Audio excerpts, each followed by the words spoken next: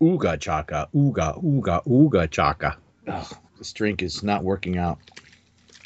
Now I'm shaking it now, which I can't do. I shouldn't do. I got a what bottle do of you got there? seltzer. I got a bottle of seltzer water. Piss warm? No, no, no, cold. That's your problem. And then I put in 2 containers of Crystal Light, two little tubes of Crystal Light. So you Crystal Light lemonade or iced tea? Fruit punch. Fruit punch. So you're making carbonated fruit punch. Yeah. Okay. But when I dumped it in, it did like a mini Mentos thing where I got all foamed up. But there's a big. You shake a carbonated thing. No. As a doctor, you should be fully familiar with such things. No, when I poured it into it and without shaking it, it started to foam. So I had to put the cap on. But then something happened and it made all the powder coalesce into one ball, and I can't get this ball broken apart now. So, in other words, you're the opposite of a ball breaker. You're a ball breaker. Mm-hmm. I think it's messing. Well, see, now I have to shake it up. just shaking. Whoa, ho, ho, ho. It's first year medical school. You should have this down. Of course, now if I open this, come on. Here we go.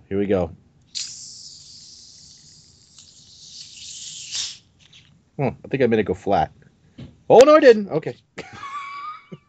We'll just set this over there for a little while. Let it stew.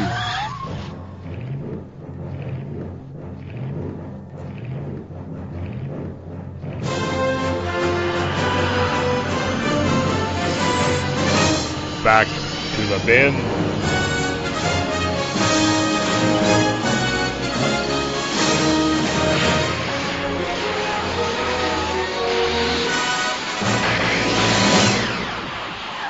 Trying to put my genie back in the bottle. Put that thing away, man. Nobody wants to look at that. No, I bought some seltzer water and that I got from the Brian Seltzer. Or never mind, I just killed that joke. Boom, boom. Put some Crystal Light in some seltzer water. I've been jonesing that carbonation feeling. Gotta have some piss warm Mountain Dew, man. Come on, man. I'm hurting real bad. I got bugs crawling all over me. Help a veteran out. Give me some of that piss warm Mountain Dew. I'll tell you what, I was so stressed out driving home after getting a new battery in the car. I was going by 7-Eleven. I'm like, you know what? They got 2 for $3 2 liters, Bill. Come in. If it was in the sun all day, I would have been all over it. So I heard your freezer was broken. Could you warm this up for me, man? Stick it in the microwave over there. Yeah, I was just gonna say, how long are you supposed to microwave this Mountain Dew? Drop 50 Mentos in it too, so it'll flatten out. So it'll be flat. I need some flat, warm Mountain Dew. Just let me suck the syrup out of the box. I'll mainline the syrup. No, I've gone. It's been almost. It's been 3 months. It's been since. It's been 2.5. Let me see. From January, February. Yeah, 2.5. It's been since December 31st. I'm still. No Diet Mountain Dew. I had a can of Sprite last week, though. You never truly recover from your Diet Mountain Dew piss warm addiction. You're always recovering. I take it one day at a time. And any time you could fall back. I could. I almost fell back tonight. I was so. Thank God for Crystal Light and seltzer. Yeah. That sounds so gross. Yeah. It's good. It tastes good. Yeah, to a guy with a Mountain Dew addiction, maybe. To me, it sounds like shit. No, it's actually good. I like it. Yum, yum, yum. Let me drink some more. You'll excuse me if I don't allow you to set my trends. I'll bring some up with me. What are you going to bring? Are you going to store it in your belly and bring it up? Oh, yeah, that's right. I forgot. We live in fascist America. Never mind. I can't bring a drink on a plane. You can in drink fairness, it and you probably could kill somebody with piss warm Mountain Dew, though. Well, we'll have to have some type of mixed drink while I'm up there. That's fine. I have a fair amount of vodka in the house. Oh, I love vodka. Oh. Mm-hmm. Has anybody got any? Why don't we bring this thing in? All right.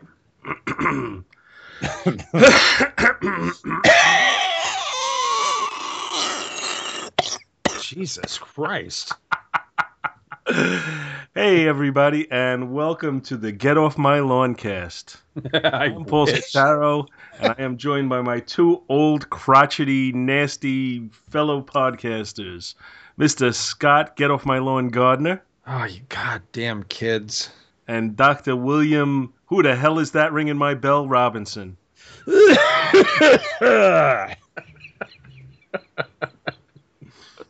I'm Paul Spataro, if I forgot to say that already. But then you already know that. Who you kidding? So, how you guys doing? I'm doing pretty good, I guess. None of this is making it. None of what we talked about is making it to the show. But let's just say you got three pretty ornery guys right here, right now. Just fed up. Just flat fed the hell up. I'm mad as hell, and I'm not gonna take it anymore. I'm not gonna. None of that will be in the podcast. But you know what you did. So. Now everybody that listens could be like, "Oh, I wonder if they're talking about me." Yes, yes, we are. Yes, you dirty bastards. So, anybody got any comics news? No.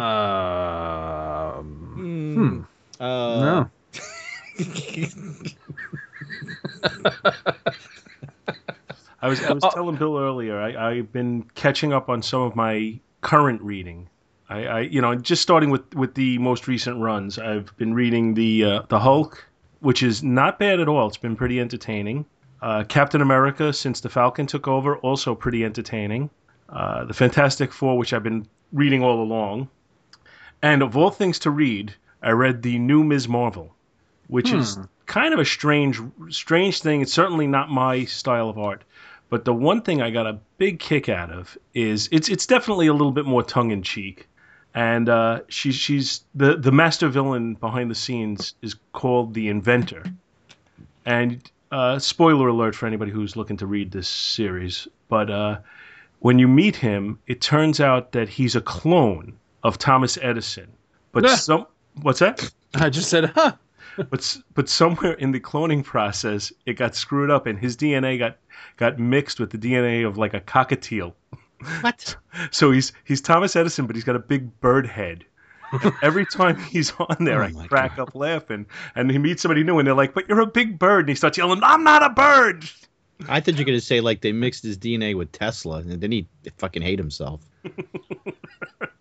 But it was not a bad read. I don't know that I'd give it a high recommendation by any stretch, but it wasn't a bad read. Now, is that the Carol Danvers Ms. Marvel? No, it's the what's her name, Kamala Khan, and she's Kamala Khan. Let's put back Khan. Oh, sorry. All right. She's born in New Jersey, but her family is came over here from either, I don't know if it's Turkey or Pakistan. And while they play that a little bit, they didn't get like overly preachy with it, because if they did, that would have turned me right off to it.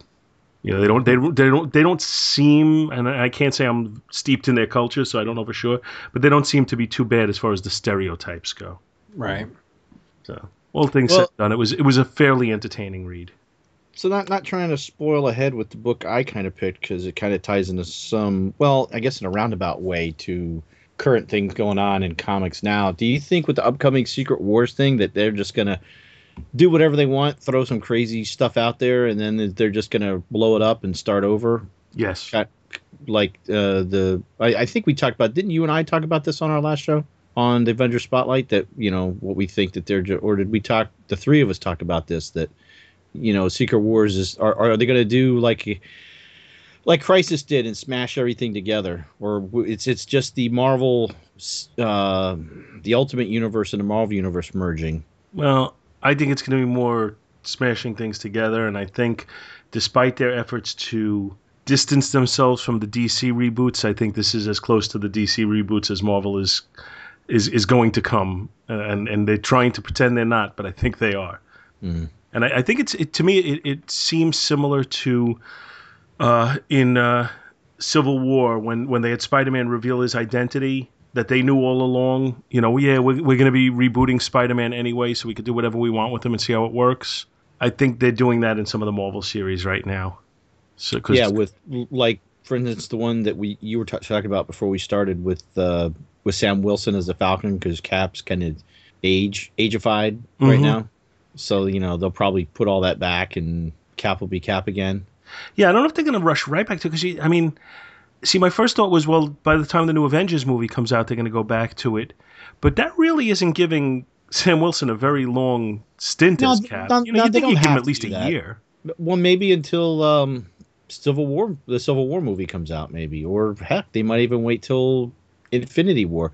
Because about then, isn't Chris Evans' contract up? And he's not going to... unless they back up the money truck, he's not going to be playing Cap anymore anyway. I think that may be overblown. Did you see him over the weekend dressed up in his Cap suit in the Children's Hospital? Yeah, but that doesn't mean he's going to want to play Captain America for the rest of his life. Yeah, maybe it does. What else he got going on? That's true. Well, I don't know. I haven't watched Snowpiercer yet on Netflix. The when Winter Soldier came out, the talk was that he wanted to, maybe not act so much and direct. But what is Chris Evans? 30 years old, say? Mm-hmm. He's older than that, isn't he? Give or take a couple. You know what? Older just makes my point even more. But let's just give him the benefit of the doubt and put him at 30. He's only got so many more years of being a leading man action star anyway. If he wants to get into directing, he's going to have plenty of time to do it after he's done being the leading man. How many more years is he going to be able to be young enough to be Cap? He could play old Cap. Well, he was born in 1981, so that makes him... Are you kidding me? Does that make him 34? Oh, my God. That's 34 years old, so, Scott, it's not as young as you think. Yeah, it's still... Wow. But he's 34, so what's he going to have? Maybe 6 more years of playing Cap? That'll put him at 40? Although Robert Downey's around 50. Yeah. He's an old man like us. Yeah, but, you can get away with that with Iron Man, whereas you can't really get away. Yeah. Yeah. Yeah, you can't... Like, Cap with man boobs doesn't work. These are shields! It's funny that you say you're getting caught up on the Marvel stuff, because that's what I've been trying to do like crazy. And I just finished reading all of Infinity, which either of you guys read that? I read most of it. Have you gotten you have not, Paul? No, I haven't. Oh, damn, never mind. Then I don't want to go ahead. Spoil away. Spoil. Well, actually, I think somebody posted on Facebook. Was that you that posted that scene on Facebook where Thor throws the hammer away when he goes to act like he's being subjugated by the I can't remember the name of the guys, but there's you're not allowed weapons. The builders. So he takes the hammer and he throws it away off the planet, and then he goes and he bows before this guy, and the guy slaps him across the face, and then Thor he's like raises his hand up, and Mjolnir had gone around the sun of the planet they were on and had come back, and it goes right through this guy and lands in his hand. It's like boom, and then he just starts to kick some major ass. That was a great scene. I didn't post that, but I know what you're talking about because I just finished the series. I'm desperately trying to get caught up on Marvel, and the funny thing is that I'm only reading 2 regular books. I'm reading Guardians and Nova, but every time I'm like, okay, I can finally get caught up on what's going on, it crosses over into something else. And none of them have been easy crossovers where I can just go, okay, let me just read the core books and then I can know what's going on. Every one of these crossovers ends up being some giant universe spanning thing where you've got to read 50 books to understand it and follow it. And I enjoyed doing that with Infinity. It actually turned out Infinity was really, really good. But then I just hit the next one, which is Original Sin. And it's like, come on, can I pare this down a little bit? So I'm trying to do a skeleton read on that one, just read the core of it so I can keep going because I want to get caught up. I want to be current as we start heading into this Secret Wars thing. I want to know what's going on. I want to be able to follow it as it comes out, but it's just been difficult getting there. And one of the things that was just maddening with the whole Infinity thing was, I was getting current and I was current on all the Marvel Cosmic stuff right up to the point when Infinity started. And I started reading it and realized that Galador and the Space Knights were going to play a part in Infinity. So I stopped reading Infinity and I'm like, all right, I guess I got to go back and actually finish my read through of Rom because I started it and I never did finish it. I lacked the end of the series. and I didn't want Infinity to spoil things about how ROM ended and everything. So I went back, started reading it, and realized it had been so long since I started the read through that I couldn't remember where I was in the story. So I started over from the beginning. So I read all of ROM, including like all of his appearances in other books and everything, all the annuals, everything. Took me a while to get through that. Got all the way through it. Started to read Infinity, I realized, I don't know what the hell's going on. So I started over with the Marvel Cosmic stuff from all the way back in Annihilation and read and got all current. So finally, after, this took me like months to do this, I get to Infinity. I start reading Infinity, and like about halfway through Infinity #1, they blow up Galador and kill all the Space Knights. I'm like, are you kidding me? So then I have to go back and read ROM again. No, I was like, I'm glad I read it because it was great. It was a solid read. That is going to now be on my list of like favorite books, favorite read throughs ever. But ultimately, I could have put that off and done that at any point. I didn't have to read it for Infinity because, as it turned out, it didn't really play into it at all. They just, eliminated it right in the very beginning of the first book. I was just like, damn it! Did you do a Charlton Heston? You maniac! He blew it up. Speaking of which, I am up to date on my Star Trek Planet of the Apes. Isn't it good? Yeah, it is. It is. Oh, I haven't read so far, so good. Mm-hmm. And I'm caught up on my Darth Vader. Oh, did 2 come out yet? I've only read 1. Yes, it did. I have not read it yet. I thought 1 was pretty good. Yeah, I love the first one. I have not read the second one yet. So I thought the second one just carried on.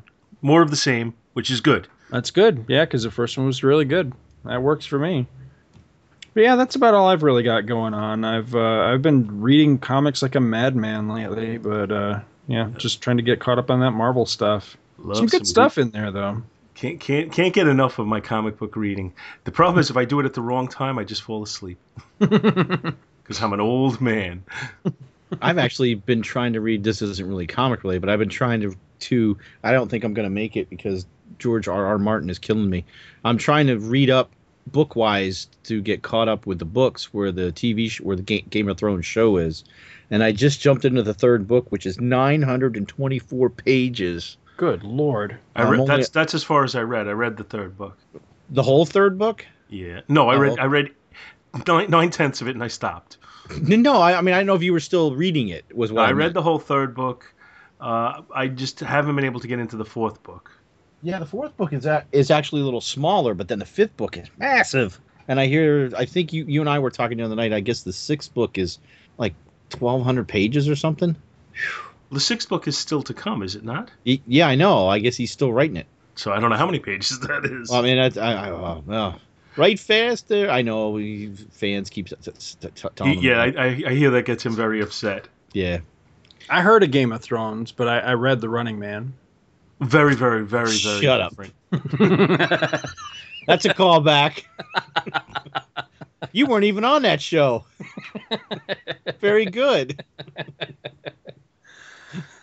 All right, we going to talk some old funny books or what? Yeah, why don't we jump into it? We got 3 funny books, and then I'd like to do some email. All right. Oh, we have more email? Oh, okay. Oh, yeah, because we did the Avengers email. We didn't do the... Oh, that's right. That's Vin's right. email. Yes, that's true.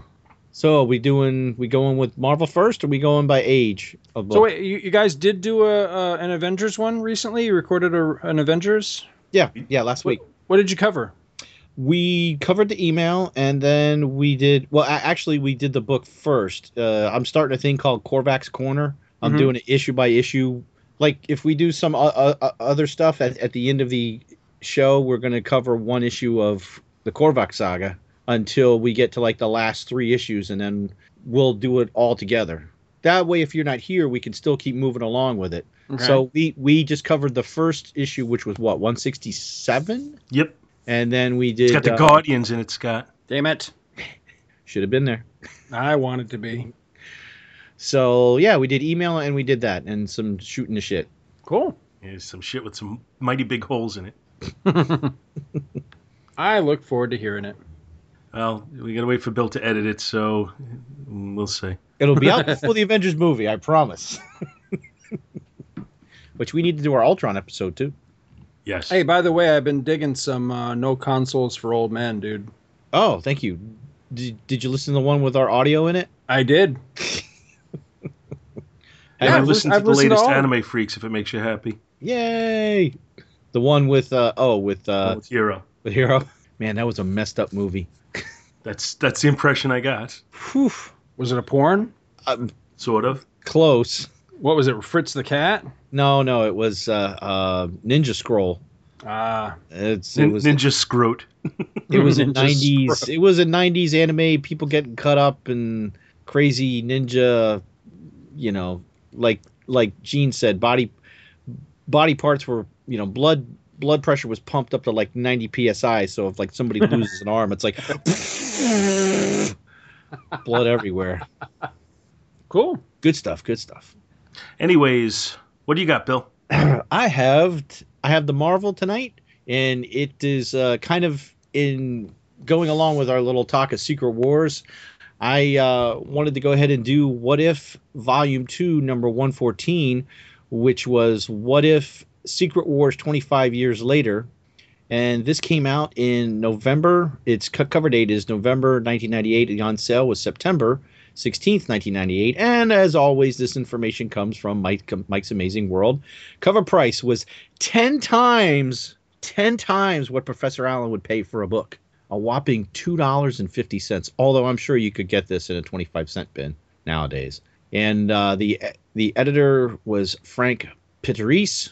And the cover, which is not really a play on the old Secret Wars cover, but it has like the remaining members of the Avengers and X-Men that have survived in the foreground of Wolverine, Storm, Hawkeye, She-Hulk, Captain America, Rogue, Human Torch, Wasp, and Thor are kind of in the background. Excuse me, I think I said foreground before. And coming at you is their offspring, which I will name here in a moment, but they are coming towards us, and it says, comes a new generation of heroes. And our story... what? I thought this was a Marvel DC crossover because it's got Brainiac 5 on the cover. No, he doesn't have his little headband things, right? No. Oh, wait, that would be just Brainiac. Nope, this is Brave New World. Writer is Jay Faerber. Penciler is Greg Schiegel. Inker is Jose F. Marzan Jr. Letterist is Christopher Iliopoulos. And colorist is Paul Tutrone. And I am taking my synopsis because of a car issue that happened this evening, and I did not have time to write one. I'm using synopsis from the Marvel Wiki, but I will maybe add a few things here and there. Him.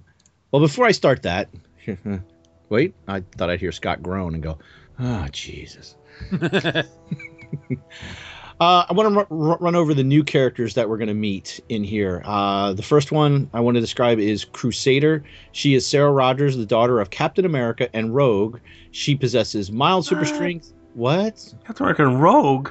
Captain America and Rogue. That's what the book says. Yeah, I know, but go ahead. Which I got a nitpick because later in here, I swear there's a scene where Steve Rogers says, "Where's my shield, Carol?" Huh? I'll point it out when we get to it. I was like, what? Maybe, she's not Mystique. She can't, change. Yeah, but didn't she absorb the powers and stuff? That's of Carol right. That Danvers? yeah, but I thought at that point in the comic she had kind of controlled that, but maybe not. Maybe that is all. Maybe she did think she was Carol. Maybe the Carol Danvers persona took over. I don't know. It didn't really make that clear in the story, unless I missed it. You're right, though. He does say that. Carol says, I was looking through some of my old things, and where's my... have you seen my shield, he says. Yeah. Where's my super suit? Where's my Captain America shield? The daughter of Captain America and Rogue possesses mild super strength, endurance, and can fly. Like her father, she's a natural-born leader, and that was Crusader. And the next is Bravado. Balder Blake is the son of Thor and the Enchantress. What? He's super strong, and thanks to his mother, can perform feats of sorcery. A serious team, Bravado is determined to prove his worth to his father and shares an intense rivalry with his half-brother, Malfactor. Mustang. What? I haven't even said who he's... Shut up. The son of She-Hulk and Hawkeye. See, now that one I believe, because those two would, they do it with anyone. Right. Yeah. Clint Barton Jr. Well, that's really, It's an original name. Yeah. CJ to his friends, inherit his mom's super strength as well as her green skin. Whose close friends get to call him CJ. Providing. And his dad's flair for using bows and arrows. That's, well, never mind. Firefly, the cocky son of the Human Torch and the Wasp. What? No, that one I'm not buying. No. Because that means she's a total cougar, man. Because, come on, Johnny Storm's a hell of a lot. I didn't even think of that. She's out there. She's Johnny probably, Storm's not, I mean, he's a Hank lot probably just younger beat than... the shit out of her. Right. She's in a vulnerable moment, and the Torch, wanted to diddle. Was Pym on the, was he in the Secret Wars? I don't think so. He's probably doing time. Can't remember. Yeah, because wasn't it... was that the time when he had finally come to trial with the egghead thing? I don't know. That's before testing the the memory. I couldn't tell you. Yeah. Anyway, Matthew Storm can reduce himself in size and take flight on fiery wings. What? Yeah, I don't really think that's... Well, anyway. Torrent. Kendall Logan is the daughter of Storm and Wolverine. Yeah, okay. A what? No what on that? What? A mutant. Duh. She can manipulate the weather. And like her father... perfectly normal. Yeah, they canceled each other out. Just like the mutant and Inhumans created, Crystal and Quicksilver created Luna, who was a human. Nothing. She can manipulate the weather and, like her father, possesses a healing factor and has a propensity to smoke cigars. Malfactor. Vincent Von Doom shares his father's lust for power and, with his ability to perform magic inherited from his mother, the Enchantress. Huh? He stands a good chance of achieving his goals. Chokehold. That's a nice name. Trudy Creel is the super strong daughter of Titania. I think we had this discussion before.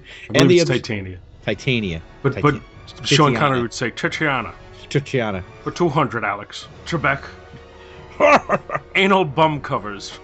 Take the rapist. Oh, sorry. The daughter of Titiana and the Absorbing Man. Like her dad, she can absorb the properties of whatever she touches. Moleculon. The son of Molecule Man and Volcana. Tucker Reese inherited his father's powers of molecular control and transmutation, as well as his facial scars. Yeah, thanks, Dad. A soft-spoken and introverted teen. I wonder why. Probably the scarred face has nothing with it. Tucker has few friends and is often the butt of jokes by his peers. Well, okay, anybody on this planet is going to have few friends because there's only like 20 of them. So how many friends is he supposed to have? And then Gator, who sounds like he came from the south. This 250-pound monster is the son of the Lizard, possessing more strength and dangerous intellect than his father ever did. But you know what this story doesn't answer?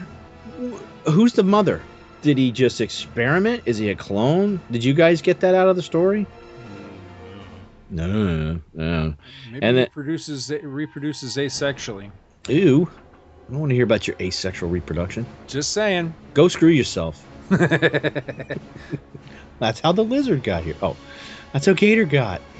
And then last one is Ray. Super strong Teddy Garthwaite is the son of the Wrecker, armed with a crowbar and Thunderball's wrecking ball. Ray's is one bully that nobody wants to tangle with. And now we begin the synopsis. The Secret Wars participants ended up trapped on Battleworld. The heroes and villains from the Secret Wars ended up settling down, getting married, and having kids. Fucking Leave It to Beaver. Transported to a strange planet by a force from beyond the universe, the mightiest superheroes and supervillains of all time were gathered to fight the ultimate war. 25 years ago, the war ended. No one came home. Today, their children begin the battle anew.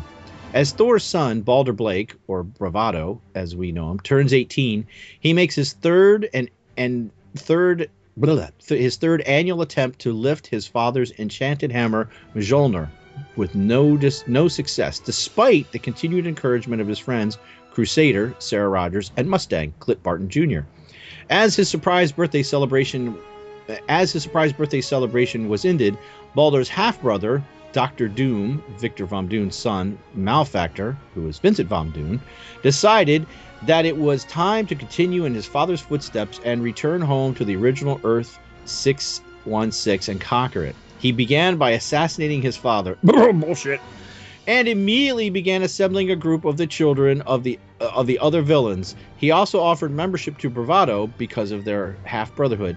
And I just got to stop right there. Come on. Does he really think he's going to walk up and just smoke his dad and turn him into an outline on a wall? Come on. We're talking Dr. Doom here. Anyway, after Bravado rejected Vincent's offer, he realized that his half-brother needed to be stopped. After borrowing her father's shield, Crusader, Mustang, Cliff Barton Jr., and Firefly, Matthew Storm, and Torrent, Kendall Logan, immediately set out to stop Malefactor. As Bravado and Crusader confronted him, Malefactor used the sorcery skills he learned from his mother, the Enchantress, and blasted Crusader all the way to the memorials where Mjolnir lay. Meanwhile, after the Elder Heroes and former villains fought off the robots that Malefactor sent after them, they were rejoined by the self-exiled Hulk. He came back because he finally discovered a way for them to return to their original home on Earth. Just as Bravado broke free of Malefactor's magical bindings, Crusader busted in through the wall of the castle, wielding Mjolnir, having proved worthy of lifting it. Duh. After the battles were over, and some scolding from father to daughter, Rogers, about borrowing shields, Banner explained how they could return to Earth using a device he created and Mjolnir to open a dimensional portal. At just that moment, the Watcher appeared, which made Captain America and the Hulk chicken shit out, or both realized that it forbid something bad. Later that night, the younger generation of heroes secretly met at the device that Banner had made. Crusader apologized for using Mjolnir and reminded Bravado that he couldn't, but she needed it to test the device and proved that the trip was not going to be dangerous. Using the device, the teenagers ended up in a New York that was swarming with Sentinels, and it is speculated that this may be one of the future versions or of Days of Future Past, though it is unclear which one. After they easily dispatched one Sentinel, Crusader insisted that they not give up and go home, and that it was their duty to bring peace to this planet or die trying. The group, and that is where that story ends. Now, these same heroes would be seen later in Avengers Forever number 11 and 12, when they were summoned to the Citadel at the end of time. You guys have read Avengers Forever, right? Yeah, but I don't remember these guys popping up in it, though. Well, I guess it was like in a big, like those last two issues, like a big battle royale melee with people with different Avengers pulled from different worlds. Well, apparently they were pulled in as a second group of Avengers from alternate timelines, and they helped to stop the Timekeepers, who had also summoned the children of former villains, as well as others Avengers villains from an alternate timeline. So that's where they came in. And I'm wondering, and that's another reason I chose this. Do you think we might see them in the upcoming Secret Wars series? Possibly. If we do, I think it'll be just kind of in passing. I don't think it's going to be focused on them. Like maybe somebody will be shown some version, like the heroes will be shown their children if they had stayed on the world, perhaps, or some quick scene like that. Something like that, yeah. Something. I mean, I think this story has kind of been lost to obscurity at this point, so I don't think they're going to focus on it. Oh, no. I didn't say it's going to be front and center, but will there be some type of little homage to it somewhere? Right. Yeah, it'd be fun to just see, an acknowledgement, because, if they do it, say, like JLA Avengers style, where there's a nod given to, tons of obscure characters and everything, then that could possibly happen, because I mean there's lots of super obscure Marvel characters that I'd love to see pop up in something like that. So yeah, it could very likely happen. Yeah, I'm a little surprised that this was not who they went with, or something closer to this is who they could have gone with for.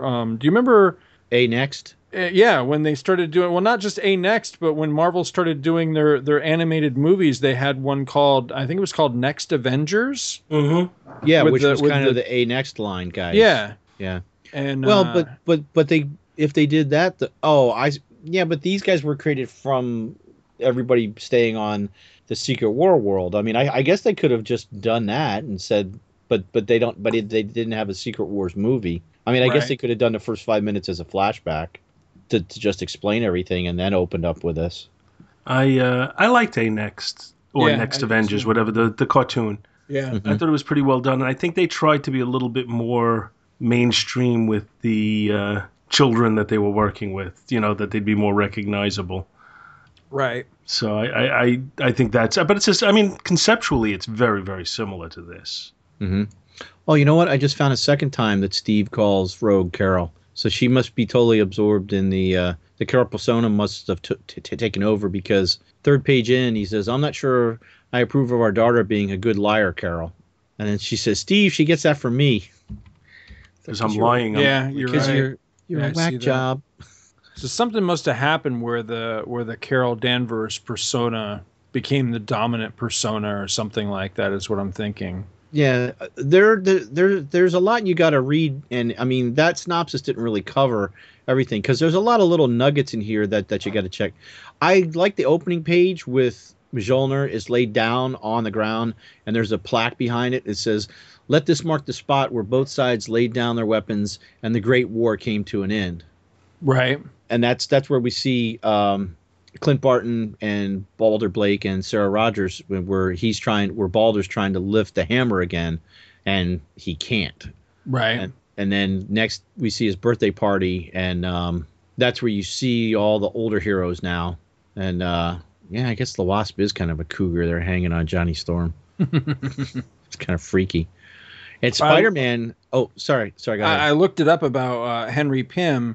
So not long before this story, or before the Secret Wars, was the trial of Yellow Jacket, and at the end of that, he was exonerated and everything, but then he just kind of disappeared for a while, and he was gone for about 2 years, and he didn't pop up again until West Coast Avengers. So during this period, there really was not any Henry Pym. He had just kind of dropped off the map. So he did not participate in Secret Wars. And that was the trial where he had supposedly killed Egghead. God, I don't remember what the hell was he was like on issue trial like for now. I yeah, think because it had something to do with that. And he was framed or something for. Well, it was like upset.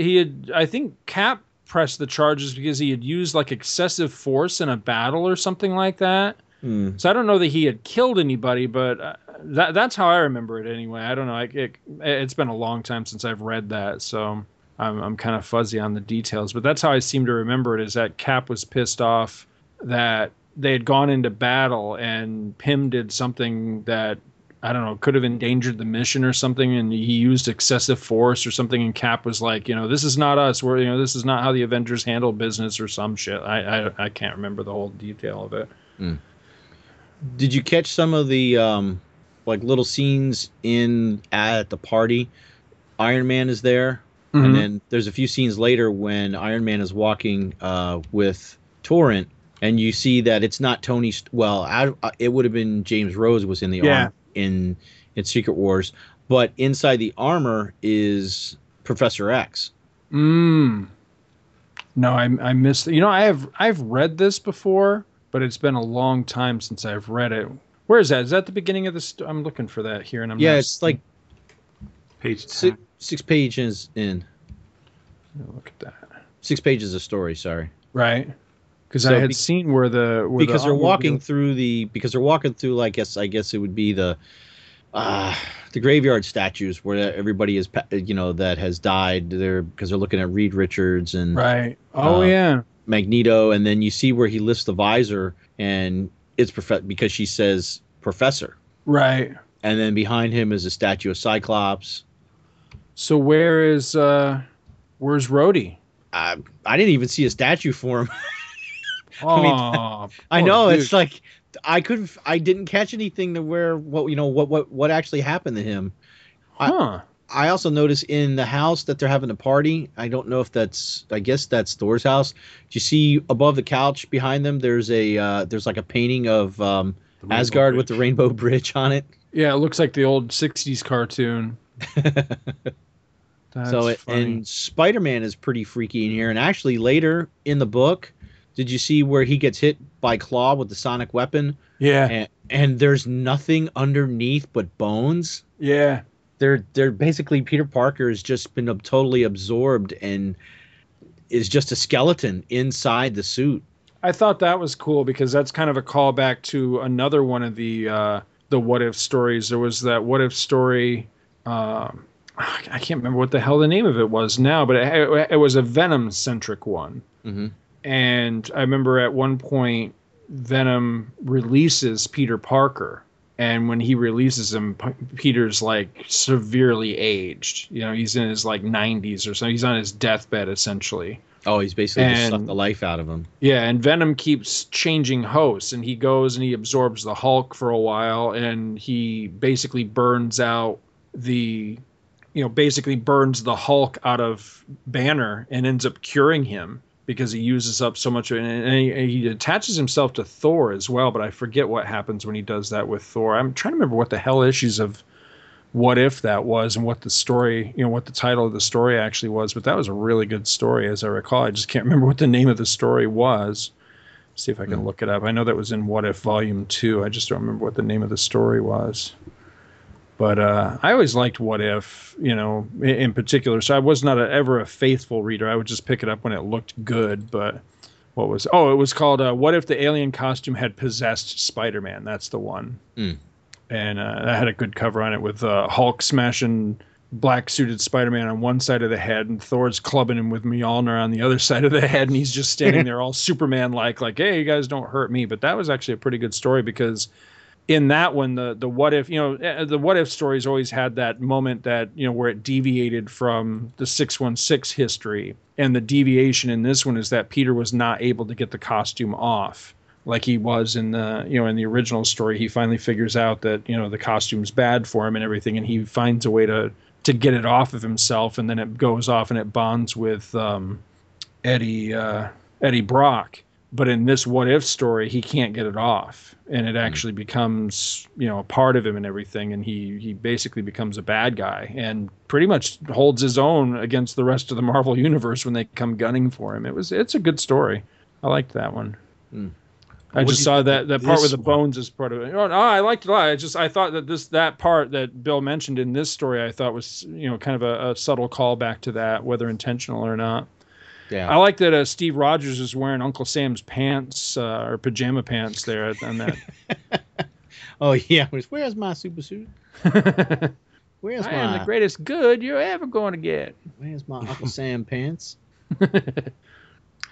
I don't know. Overall, I don't know what to think of this, though, because, the mashups are a little strange.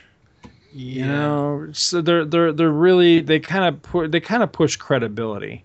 Cap and Rogue. Well, but if Carol's personality was dominant and Rogue was gone, a lot. Now they don't really explain the Enchantress was with Doom kills the Enchantress, right? It's stated in here, and Doom and I was going to say Doom and Thor had a kid. Whoa. Thum is his name. Thum. Not to be confused with Goom. Hey, I'm Goom. They had a slower child. They had a slower child. His name was Dor. Dor. D-H-O-R. Dor. The only one that I could pick up I could pick up the hammer. The only one that I really bought was the Thor kid, because there was a time right toward the end of the original Thor run where he and the Enchantress had hooked up.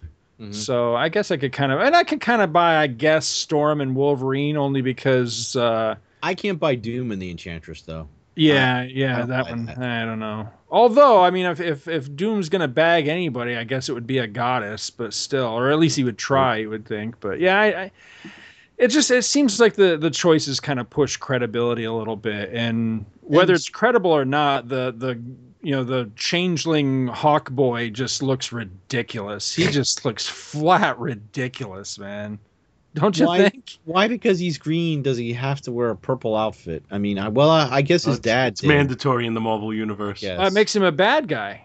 Well, I know. That's green and purple. He's green and purple, so he shouldn't. But his dad wore purple, so whatever. Whatever. I can take I can see Storm and Wolverine having a kid. Actually, if you look, Right. they have a second kid because at the party, Storm is holding a small child that was listed as their unknown son. Hmm. So, yeah, I mean, there's like a lot of little nuggets hidden in the story that you gotta Right. flesh out as you're reading through. Was there ever a sequel to this? No, that's why I was looking. The only thing I saw beyond this was when they show up in Avengers Forever 11 and 12, and I don't know beyond. That's why I was curious as to what if we might see them Right. in a follow-up.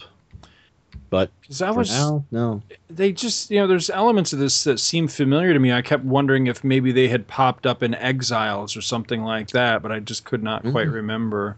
Because that was one of the hallmarks of Exiles, is that where they would frequently go to, things like this. I think did the Exiles go to some of the What If worlds? I I read. want a to say lot of- yes, but I'll be damned if I can think of an example off the top of my head. But I want to say that they did. But I know that toward the end of their run, they started to go to a lot of familiar alternate worlds, as opposed to, like, for most of its run, they went to quote unquote made up alternate worlds. But eventually, toward the end of the run, they started to go to familiar alternate worlds. Like they went to Longshot's world. They went to the 2099 universe. They went to the what do you call it? Not the the one in the right around the time that DC was doing Crisis, New Universe. They went to the New Universe. Oh, yeah. Universe, and they met up with that Terminator-like dude. I can't. I'm not. Death's Head? No, No. I can't remember what the hell his name was. But anyway, so they started crossing over to those different universes and everything. And I kind of wondered if Super maybe Pro? they. No, I can't think of his name. He was that dude. I always thought he looked a lot like the Terminator, but I can't think of what his name was. But Deathlock? I want to say that maybe Starbrand had been in it too, but I can't quite remember. But The main But yeah. one of the big storylines that I remember from Exiles was when they encountered Proteus, the mutant that was Moira McTaggart's son. right, And the way they ended up and he much like you mentioned earlier in that Venom storyline, he kept burning through bodies, which is what Proteus did. right, And, and he ended up going into what? Oh, I just lost the guy's name. Not Mimic, but the other guy that could change Changeling? shape. No, not Changeling. But Actually, that's DC anyway. he could change shapes, but he could Morph? take like morph. Remember, he went into morph and he wouldn't burn out Morph's body, but they ended up putting like a mind programmer. I can't remember what they put on his head, but they tricked him into thinking he was the original Morph and that he was actually right, yeah. stuck in the Morph body and he didn't realize who he was. And I don't remember if he ever broke out of that, because then I think that's when I just kind of stopped collecting at the end. So I don't Justice rem- was the dude I was trying to think of. Justice. And I Oh, think okay. Justice gets possessed like you're talking about. I think that happened in that story where Proteus possessed Justice, I think. But he possessed a number of people and burned them out. Yeah. I kind of remember that storyline. I think now. he actually possessed the Mimic character, didn't he? And burned him out too? The The one that was in love with Blink? It was either Mimic or a Mimic from another reality, one of the two. Because there were characters that actually, they killed him off and... Yeah, but then you found out they really didn't die. They went to a different citadel or something. Right, yeah. They were in like stasis. Damn, it's not been that long ago that I did a read-through of that series, and I feel awful I can't remember more details of it, but it was one of those things where, when you can read digitally, I can read so much faster digitally, so I blow through these big reading projects, but then I don't retain as much about it somehow, but... That's called age. Yeah, it is a lot of it. But I dug that series. One of the things I really liked about it was when they kept crossing up with Hyperion. Oh, yeah. And he's just a badass. I like that stuff. What did you think of the Hulk as Jeremiah Johnson coming down from the mountain? In this? Yeah, with the beard, the long hair. It was yeah. I got a chuckle out of it, but with these whole I've been trying to find a way home. I can't believe they never thought it took him that long to figure out a way home. No. So he's just been off living like a mountain man by himself this whole time for 25 years. Yeah, They wanted him to get off his lawn. So It he's took like me the 20 Wreck-It years of Ralph just sitting and thinking. Yeah, What? he's like the Wreck-It Ralph of this universe where they just, he had to go live in the garbage while everybody else lived in the. Yeah, that's messed up. And you know what? I never quite realized how much the Watcher sometimes looks like a big bobblehead, especially in this book. It's a giant baby head. He's got a big baby head. and I can't believe all the heroes just turned chicken shit. Oh, something bad's gonna happen. The Watcher's here. Oh no. We can't go back to Earth. We'll just stay here. I don't buy that. I don't buy that at all.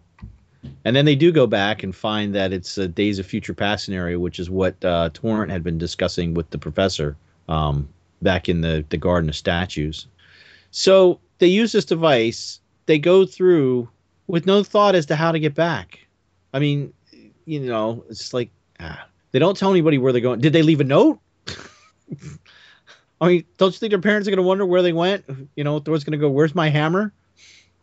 Well, why didn't they do this earlier? Or is it just that just now they finally figured out how to do it or something? It took the Hulk 20 years of thinking. It says it took me over 20 years of just sitting and thinking, but I did it. We're going home. Oh, come on.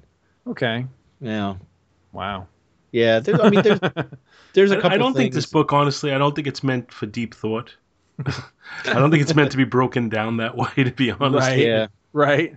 Because I think I really think it's meant just to be kind of dumb fun. And if you start looking at it too closely, it starts to fall apart a little bit. But when you think that this is the end of volume 2, it would have been nice if it had gone out on somewhat of a bigger bang. Right. I mean, the last issue of volume 1 was what if Loki had found the hammer of Thor, which it's been a while since since the last issue of that series. Volume 1, yeah. Unless there was 48 issues, but I think that was it. Hold on, I just pulled it up. Let me see. So the artist on this is that a G? Is that Greg Scheigel or I can't? The lettering is really weird here. I don't think I've ever heard of this artist before. The art's not bad though. I looked at the artist. Not my art. I'll tell you that. He had done because I was curious as to what he did. Hold on, Greg Scheigel. He did a couple issues. Well, I mean, unless I'm looking at Mike's Amazing World, he did. Maybe it's not all up to date because there's a big gap in it. It's got 98, 99, 2000, and then it jumps to 2010. And he did. It's got 4 issues of Cable, 3 issues of What If. He did the issue of What If before this one, and Generation X. He did an issue of, and he did a couple issues of the X Babies. Now the inker, which is Marzan, right? He's done a lot of stuff, from what I read on It's Amazing World, Action Comics, Adventures of Superman, like a long run back in like '95. The stuff that Michael Bailey's doing over on his show. And, it says, according to something I'm looking at here, it says that Ferber or Fairbear, however you pronounce his name, the writer on this was his first gig for Marvel, was writing What If. I've seen his name attached to other projects. Trying to remember what he I was. read. And then he did his next thing was Secret Origins 80-page giant for DC. Huh. Number 1 in 98. And then he was on Generation X, Mutant X, New Warriors, did a lot of Marvel. Yeah, I've seen his name around, but I'm trying to remember what it was I saw him associated with, because I remember he made something of a splash a number of years ago. He did Robotech for DC. Dynamo 5, maybe? Because he worked on Dynamo 5 as well. But yeah, I know the name, but I just can't remember what it was that was his big thing that he was associated with. Well, we want to grade this. You want me to go first as the book? Go ahead. Book. The cover, since it's the same artist inside and on the cover. I mean, I guess I'll give the cover a grade. Actually, I think the interior art is better than the cover. Even though I believe it's the same artist, it's just, it doesn't look as, to me, it just doesn't, it's got a touch of the manga look, maybe. Right. It's got a lot more than a touch. It looks like they dipped it in manga. Slathered in manga. Magma. I mean, it's almost like it's not finished, and there's like it's blurry. You know what I mean? It's like it's got this glow on it that it doesn't look crisp. But I don't know. Uh, Maybe if it was done by a different artist, I would give it a higher grade. But I'm giving it a C minus for the cover. The interior art is a little bit better, a little bit. Sometimes some of the faces don't quite look right. It's like they're missing. Like a lot of people seem to be missing that top ridge of their nose. It just goes from the bottom of their nose straight to their forehead on a few of them, which is a little annoying. You know, it's not as much detail on the faces as I would like. So I'm thinking the interior art. I also am going to give it. I'm going to give it a C. Now the story, if you don't dig too deep into the story, it's a nice little quick read. It's not as quick as some of today's books. There is still a little bit of meat here. I'm going to give the story a B. So I guess it averages out to about a C plus overall for the book. Did you just say it ravages out? I said average. Averages. It's not what I heard. Cleat at your ears.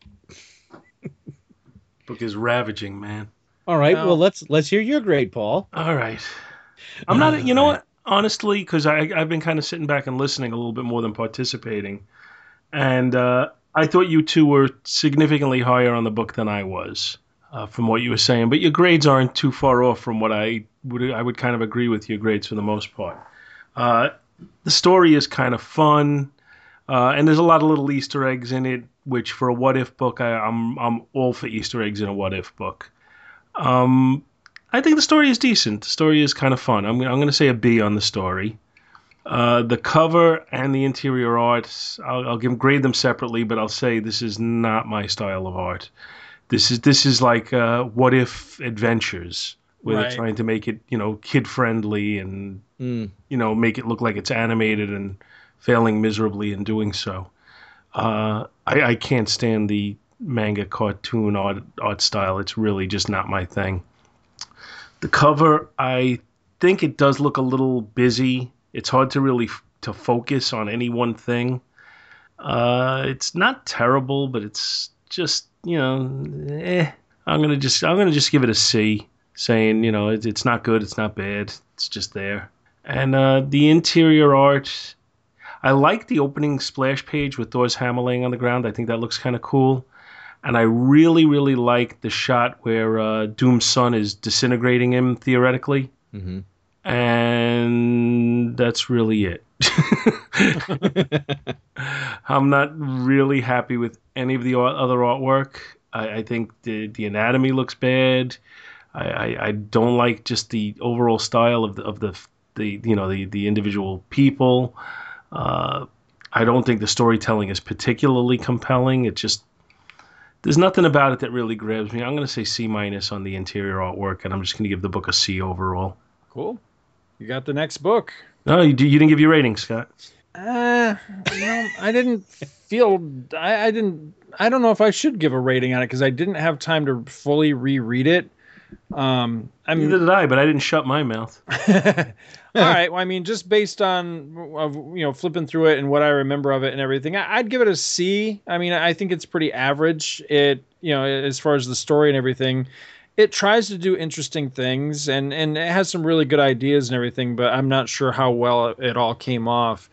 I mean, Secret Wars was a big story, so trying to do this 25 years later sequel, in one issue, and as it turns out, the final issue of What If, I don't know if it really was enough room to breathe for all these interesting ideas that they had. So I give them kudos for trying, but I'm just not sure how successful it really came off. I agree with you on the art style. It's very adventures style, that for kids anime look. It's not horrible, but it's not really my style either. I mean, it would benefit if it looked a lot more like, say, like Parabec or something like that, but it's just far too manga in that look. I like the cover pretty well, especially the background images and everything, but the images of the kids on the cover is kind of like So honestly, I'd probably go C's all around because it's fairly 90s pedestrian, if you know what I mean. It's not great, it's not bad, it's just it's just kind of there. But again, points to the ideas that it raises. I think that's a pretty fair description. Yeah. I pretty much agree down the line with everything you said about it. All right, my book, I took a very obscure title called Batman. Never heard of him. I have issue number 244. No, that's Bataman. All right, good night, folks. I have Batman issue 244 from September of 1972, which has a 20-cent cover price. Has a gorgeous Neil Adams cover with Ra's al Ghul standing over a shirtless Batman who has the rest of his costume on, and yet Ra's is standing there holding the entire costume somehow. So somehow he stripped the costume off Batman, and he had another pair of pants underneath the pants. It's his long johns. It gets cold. Anyway, this scene takes place in the desert, as evidenced by a row of camels being ridden from the scene towards the horizon. And there's a large sword that is either buried into Batman's chest or in the ground right next to him. You can't really tell for sure, but he looks pretty much deceased. Ahab, the He is an Arab, king of the fines. Ra's al Ghul rode off on his camel named Clyde. Sorry if I have offended any of our Arab listeners. Please continue, Paul. The story is titled The Demon Lives Again, with the credits being story by Denny O'Neil and art by Neil Adams and Dick Giordano. And do you really need any credits beyond that?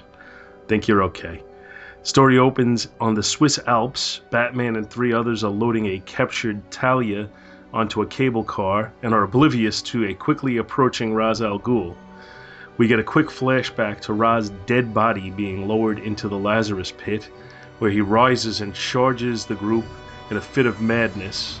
And he was wearing as drawn, he's wearing a pair of skin-tight, gravity-defying pants, which I think is just kind of an adjustment made by the colorist to sate the Comics Code Authority.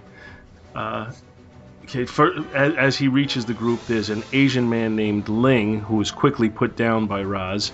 Batman quickly enters the fray, but despite hitting Ra's with everything he has, he doesn't even faze him. Ra's lifts Batman over his head and easily flings him into the cable car, where he crumples to the ground. Ra's quickly calms down at that point, and Batman is revived and feeling humiliated, while Ling is viewed as having multiple broken bones and internal bleeding. Batman asks where Ra's and Talia went, and Ms. Post, the woman who's with them, who looks a lot like Jill St. John, points and they see a hovercraft getting away. Ms. Post gives chase on skis, and so does Batman right behind her. They catch up to the hovercraft, where she throws her ski pole into the propeller, which fouls the propeller, but also it fits it right back at her where it pierces her shoulder. Shapang! Oh! Ra's and Talia leave on foot while Batman sees to Ms. Post's injuries. He makes his way down the mountain, skiing down the mountain and carrying her in his arms, and then returns... Wait. The shot where he kisses her on her forehead is great because we have the shot seen from her chest. Anyway. It looks like he's sucking her brain, though. It doesn't look like he's kissing her. Yeah, but you've got a nice shot between the boobs. He's giving her forehead a hickey. Sorry, Paul. You can't blame him, though. She's a redhead. So he mountainside around midnight and finds a bit of leather, which gives him a clue. With his comrades taken out, including Matches Malone, it will be Batman versus Ra's al Ghul, as it should be. From the snowy Alps, we cut to the desert, where Ra's is obtaining supplies to rebuild his bases. As they take deliveries, Batman reveals himself as one of the robed men who are making the delivery. Rather than battle, they discuss Batman's detective skills and agree to duel. They battle with swords, apparently for hours, when Batman is stung by a scorpion and collapses to the ground. Before leaving, Talia gives Batman a final kiss. After they leave, though, Batman slowly makes his way to his feet and makes his way to Ra's tent, where he quickly punches Ra's in the face and knocks him out. followed by a quick makeout session with Talia, and the story ends with Batman carrying the unconscious Ra's off in a fireman's carry as Talia looks on. This is like a pretty iconic book, and it's part of a pretty iconic story, but it almost felt just kind of anticlimactic to me. I think it's the way it ends with him just walking over and punching him in the face at the end that just kind of like took me out of it a little bit. The artwork from page 1 to the last page is absolutely beautiful, but the story, it's okay. What'd you guys think of it? It's hard for me to be objective about this because, I mean, this was a huge thing in my childhood. I actually discovered this as one of those the big oversized reprint books. There's that one with a great wraparound cover of, I think it's Batman holding Robin on the cover, but it reprints this entire Ra's al Ghul storyline, which is not, it doesn't happen in a linear fashion in the actual comics, because the storyline starts and then it's broken up with other issues in there. So if you ever look it up, to see the entire story, it doesn't happen in subsequent issues. And I was kind of surprised, years later when I started trying to track these down as the individual issues to discover that it doesn't happen in in the numerical order that you would think that it does. It was broken up in the middle. I'm trying to remember what that reprint title or what that reprint book was that I. Well, wasn't it done as a like a treasury size? Yeah, treasury size. Yeah, I'm not sure which one it was though, but I'll look that up as we go along. But that's where I first read it as, and that was as a kid, and it just had a huge impact on me. Like, wow, and so things like this and the Marshall Rogers, Steve Englehart stuff, the stuff with Jim Aparo, that really just kind of set the tone for me as a kid of what Batman was. See, and this story could kind of make the argument against what we were saying last time, or in the last several ones. Like, this is one where DC is kind of in the Silver Age in this book, or the Bronze Age rather. Right. But then they'll just keep vacillating back and forth as time goes on. But at least for this story, and again the Neil Adams, Denny O'Neil team, they were a Silver Age team, a Bronze Age team. I keep saying silver. Right. Despite DC's tendency to be mired in the Silver Age. Right. But I think you need to read the entire saga to get the true feel for this. Like, as you're saying, because I think reading this one issue, it's almost anticlimactic. It doesn't feel like enough. See, I haven't read all of this, but I've read I think it's Aparo did, is it Son of the Demon? Yeah. It's a hardback. Yeah. And that's kind of, I guess you could say, a continuation of this story, which, or just another Ra's Batman encounter. And, I wouldn't mind going back and reading this as a whole story, which maybe you can send me the issue or tell me where the issues are, and I can dig them up. But these were probably expensive, though, if I wanted to buy the actual issues. Oh, yeah. These issues run for some good money with the Neil Adams art, the Ra's al Ghul connection. There's, you combine those two and you're talking some bucks. But if you wanted to read it, the entire thing in one, the one I was talking about, it's limited collector's edition C51, and it has a great wraparound cover of Batman. He's wailing at the body of Robin, and it looks like Robin's dead, and he's kind of doing the like he's all mad and everything, and you've got Ra's, looming large behind him and everything. It's really great.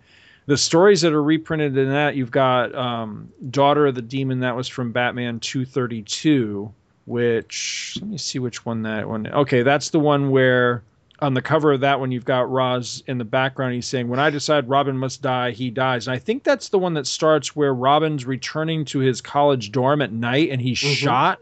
Yeah, we covered that one on our Shameless Obligatory Batman episode. Ah, okay.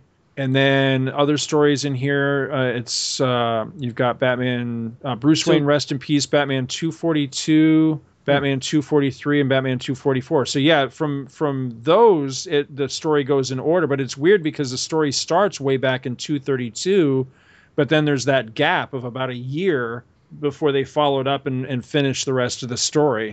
Which is just kind of weird. Because if I remember correctly, I'm pretty sure that 230, the Daughter of the Demon story ends on a cliffhanger, I think. But that wouldn't be resolved until, like I say, almost a year later with 242, Bruce Wayne, rest in peace. And then what really gave me a kick, because I haven't looked at this book in quite a while, what gave me a real thrill was at the beginning of the story, right there on the very first page, you've got Batman and his friends, and they're at that gondola or whatever. What do you call those things? The sky bucket thing, yeah, and the trolley car, yeah, cable car. Cable car, that's it. And that factors in heavily to a really great Batman story that was actually, it was supposed to be Cobra like number 8, I think. But then Cobra got canceled, and so they published the story it was like a DC special or something. But it had art by Mike, I think it was Mike Netzer did the art on that. Really good stuff. See if I can look that up and tell you what the hell book I'm talking about here. But you guys go ahead with whatever.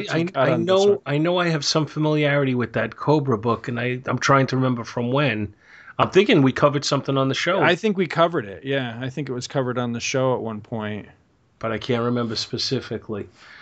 But I mean, we've talked till we're blue in the face about Neil Adams' art, and surprisingly though, with Giordano inking him here, it almost looks like it's recreating the pencils. Like the inking lines are very true to the pencils. There doesn't seem to be any point where Giordano imposed his own will on it at all. Which, I mean, I guess, with Neil Adams being the master artist that he is, you wouldn't want to try and overpower it in any way, but you could tighten it up slightly. Thanks, Paul. You just sent my whole mind. I just did half of the song going, "Hey, Roz, take a look at my life as a lie to." Well, anytime I can say something stupid that brings you to a song, it makes me happy. Yeah, it was called The Dead on Arrival Conspiracy. It was drawn by Mike Netzer. That was from DC Special Series number 1. I think we did touch on that on an episode. I think I might have brought that book. I'm not sure. I'm pretty sure we have. Bring it. We certainly discussed it. I think we discussed it. Yeah, but I love that. I love that issue. Beautiful, beautiful art. But I always, because he goes back in that story. He goes back to that same area, but strangely, it's not a Ra's al Ghul story. It's a Cobra story. So, but yeah, this issue you picked was fantastic. I like this. It's just a classic.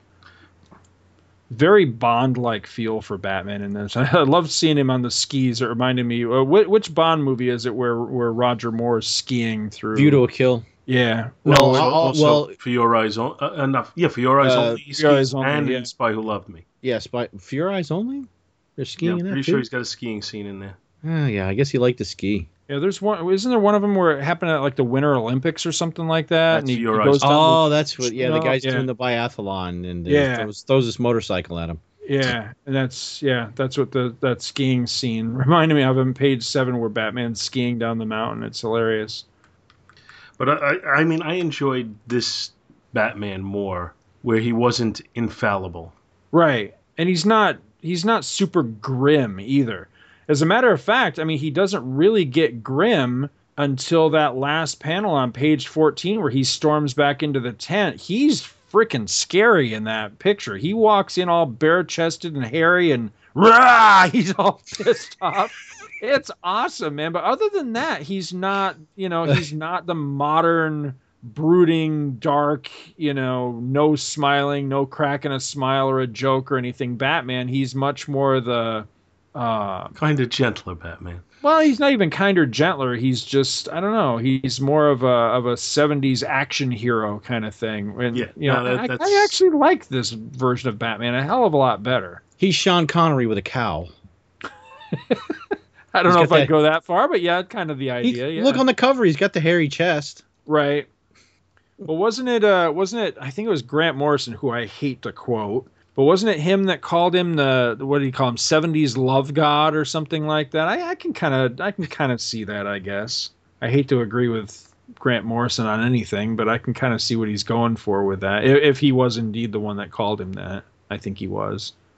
Yeah. But I mean, this is my Batman. This is the Batman I grew up with as a kid. I just prefer this version a hell of a lot better because, like you say, Paul, he's not infallible. He's not unbeatable. He's not, 20 steps ahead of the bad guy. He might be a couple of steps ahead, but he is capable of making mistakes and being defeated and being, even getting his ass kicked a little bit. I like that, I also like the detective Batman. Oh yeah.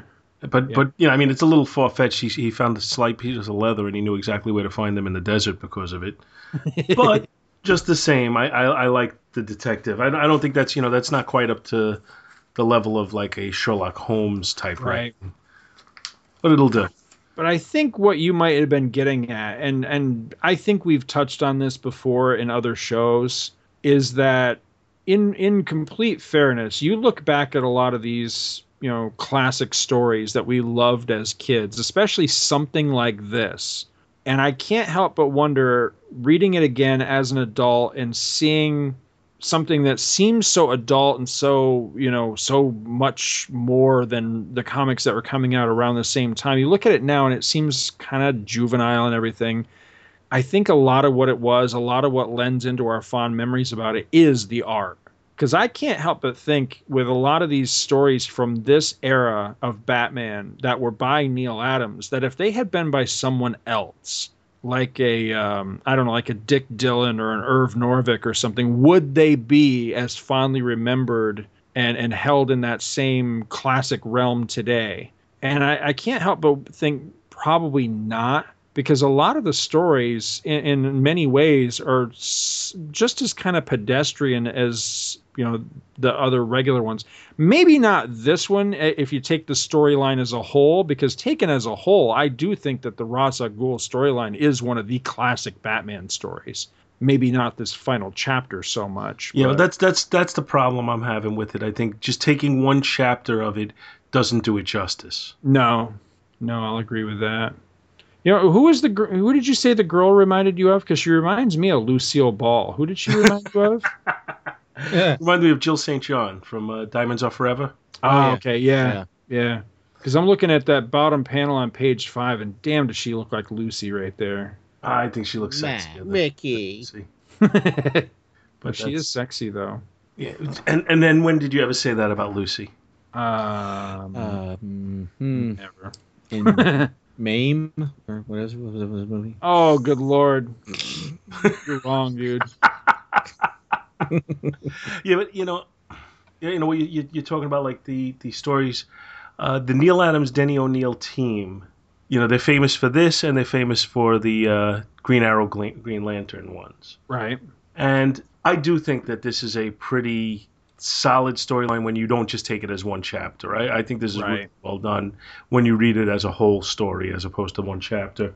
And I honestly think the same for the Green Arrow, Green Lantern one, but the problem is it just gets, those get to be a little too preachy when you reread them. They're a little heavy-handed in some of their, how they're presented. And sometimes that I found that to be a little disappointing in going over them, years later.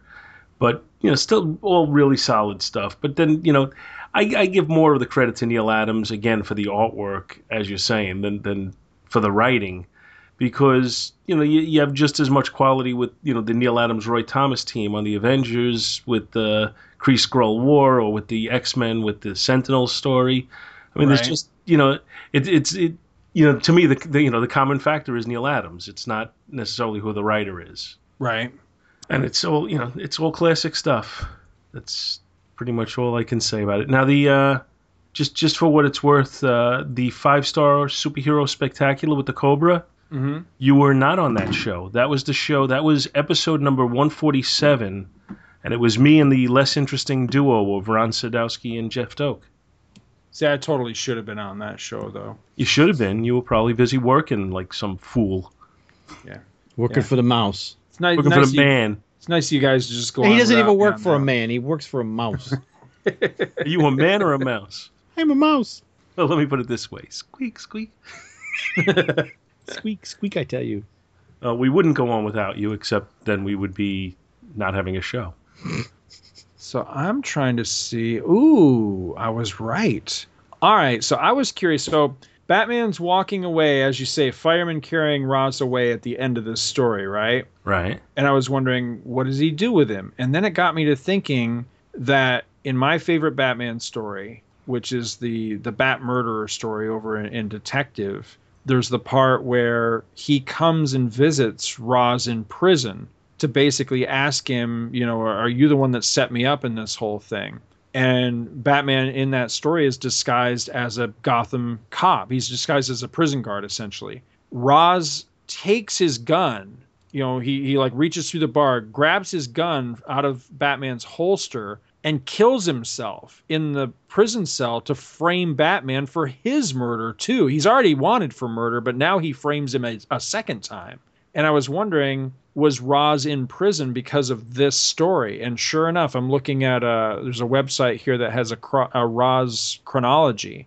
And the next story that was several years. So this is Batman 244, September 1972. The story I'm thinking of was in Detective Comics 445, Break-In at the Big House. That was February, March 1975. So that is the next story in the Ra's chronology. That's cool. I think that's neat. I love when stuff like that comes together. Yeah, that is. I think that's pretty cool. And he would not appear again. He appeared in 3 issues later in Detective 448, but then after that he wouldn't appear again for a couple more years. So they didn't overuse him back then either, which was nice. Because when he popped up, he was typically a threat. I just wanted to kind of go through it quickly and point out some of the artistic touches in here. Mm-hmm. And you know, starting with the caveat that it's Neil Adams, every picture is great in it. Right. I just want to point out some specifics. I don't know. I'm not splash fond of the butt shot of Batman after he bounces off the. Right, well, Never mind. we'll put that one down as your favorite. What? What? That? On the splash page, I really like the way he has Batman written in the snow at the top. He wrote it himself. It should be yellow, though. Then you go to page 2 and you already see that he's starting to play with the framing of the panels a little bit. Mm-hmm. In the middle panel with Ra's al Ghul running towards the reader, his arm and his head actually extend into the panel above. Whereas down at the bottom, Batman's ear kind of shifts over into 2 panels, and somebody else's leg kind of crosses the panels as well. Yeah, Ling's leg comes down. Yeah, Neil Adams would never let himself be constrained to the panels on the page. Same thing on what is it? 3 pages later, when Ra's is lifting Batman up, he kind of bleeds into the panels on the side as well. I'm just looking, she doesn't look like Lucille Ball at all to me because she looks really hot.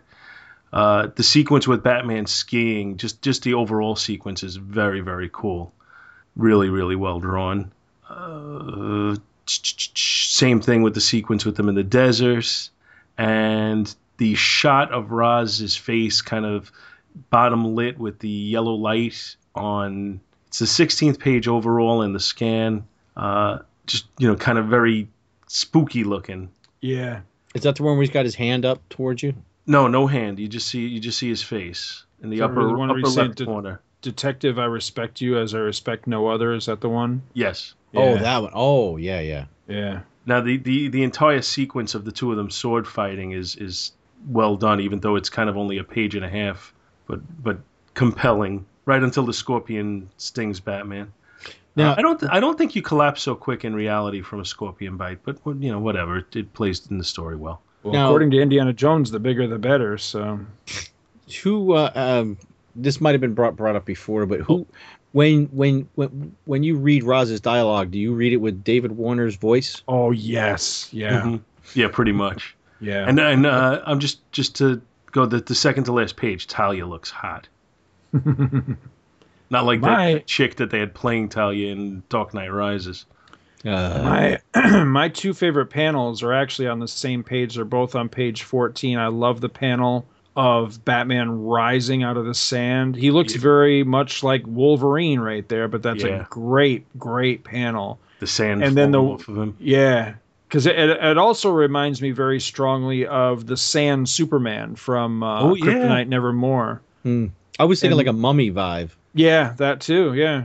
But then that panel of him storming into Roz's tent on the bottom of 14, he looks maniacal. But also look at the look on Roz's face. Oh, he's scared shitless. Yeah. He goes, "Look at my hairy chest. Look at it. Look at it." I love it. No, I think it's great. Shave. I love. I would love to present this to the complete storyline to somebody that's growing up, and their Batman, their exposure to Batman is like the Nolan films, and really see what they would think of this, whether they would love it, whether they would hate it, because it is such a very different Batman than the one that's out there in the public eye these days. And of course, I'm completely prejudiced. I think it's a hell of a lot better presentation of Batman, but I would be really curious to think, what do young readers today, what do they think of this, or what would they think of this if they've never checked it out, which most of them probably have not. What do you expect they would think? Depends on how open they are to reading comics. Yeah, that's true. I know it's a little bit of a cop-out answer, I know, but I think anyone, young, old, whatever, I think if they're open to reading comics, at a minimum they'd look at this and be entranced by the artwork. Right. And also I think when presented with the full story, I think they'd enjoy it on both ends, writing and the artwork. Right. So yeah, I think they would like it. I don't think it necessarily would make somebody go against the Nolan films if they liked them, but I think it would kind of give them a greater appreciation for the characters. The only problem is, and not meaning to make a joke, but in their mind, if all they've only been exposed to the Nolan films, they're gonna, and when they read the dialogue, it's gonna be Christian Bale and Liam Neeson instead of David Warner and our default Batman, Kevin Conroy. Yeah, I was locking up. I couldn't think. Yeah, definitely. I always hear Kevin Conroy's voice when I read Batman. Yeah, me too. I am the Knight. One other quick question here. Again, it's been years since I've read this storyline. So you've got, all right, looking strictly at the splash page here, you got Batman, and that's Talia in the jacket that he's got his arms on. You've got Lucille Ball. Who the hell was she in this? Is that Bruce Wayne's main squeeze at this point? No, I think she was like an Olympic skier. Okay. Somehow, I don't. It's been a while since I read it too, but somehow he recruited these three to help him. He was actually dressed as Matches Malone at one point. Right. I think I remember Ding-a-ling because I think he was the martial arts guy that Batman's fighting on the cover of one of the issues of this storyline, right? I think you're right, yeah. And who's the black dude? He's the black dude. Okay. Lucius Fox. I don't recall, honestly. See, at first I thought it might be Lucius, but I don't think it is, and I don't think he's ever named. And then he just kind of pisses off about midway through the storyline, and you never even find out what happens to him. So I was a little bit mystified by that. I didn't know who he was supposed to be.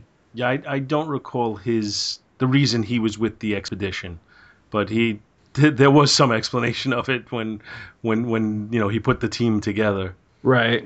Well, yeah, because this is a step out. I mean, you think if this was a Marvel comic, we would have had a complete Stan Lee recap of who everybody was and what was going on. That's a good point. I hadn't even thought of, Bill. You're absolutely right. There is no recap, which is this is just another chapter in a story, and it just goes right in. That's rather noteworthy at a time like this when they felt the need to recap. Of course, that was more of a Marvel Comics trope. You're right, but yeah, for a continuing story. Well, it was more of a Marvel trope to have a continuing story. DC didn't have that many. Right. But, at a time when this was still considered to be largely a children's medium and not a particularly bright children's medium, if you know what I mean, not written for like smart kids. it's pretty funny that this.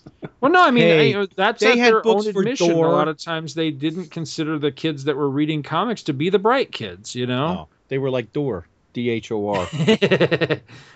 So yeah, this actually is quite innovative. To be telling a much more mature story that they didn't bother to give you any recaps on if you had missed previous chapters. That is actually very interesting. I hadn't caught that. Speaking of mature, I'm pretty sure for the first 5 pages that Neil Adams drew Roz as naked. That's the thing, is the choice of what he's wearing and then the coloring of what he's wearing does in several panels give you the appearance on a quick glance that he is bare ass naked. Yeah. Well, he's coming out of the Lazarus pit. Yeah, he would be naked coming out of there. Ew. He's not going to take dime to don his little skin tight Under Armour wear. Yeah, what the hell are those things he's wearing? He stole Dr. Drew, half of Dr. Druid's onesie. No, this is far too form fitting for Dr. Druid to wear. That's true. It doesn't hope have a so. flap in the back, All right. Well, what do we got for grades on this one? Oh, come on. Do we need to grade this? Yeah, I'm going to grade it now. I'm going to give the cover an A+. I'm going to give the interior art an A+, and I'm going to give the story an A. I'm done. Hey, I'm done. Scott? Yeah, no, I don't think I can argue with you. I'm looking at the cover trying to think if there's any reason why I wouldn't give this an A+, and I really can't think of anything other than the fact that you shame me, dude, and the fact that I never stopped to think about that. Yeah, Batman is still wearing the shorts and the tights at the bottom, yet Roz is clearly standing right there holding a Batman costume. Yeah, that makes no sense at all. But I'm going to totally forgive that. I think this is a great cover, and I love the 6 wise men riding off into the sunset, too. I just think that's great. With machine guns. With machine guns, yeah. Well, frankincense, myrrh, and ammunition, so there you go. I like that Batman's ear is bent on the side of his head that's in the sand. Mm-hmm. That's just a nice touch that, it is not Attention to perfectly detail. Yeah, it would bend, or you would think that it should anyway. But not break. The interior art, this is not only Neil Adams, it's Neil Adams by Dick Giordano. And I can't think of very many finer art teams than that. There's really only a small handful that I would put in the same league as these two guys as a team. Like Byrne and Austin, and just a handful of Frank others. Robbins and Vinnie Coletta. No. So the art's going to get a straight up A+ on this. I can't even see any pages or panels in this where I can even find something to go, yeah, that doesn't look right, or I don't like that. Not a single one. I love everything in it. It just looks really solid.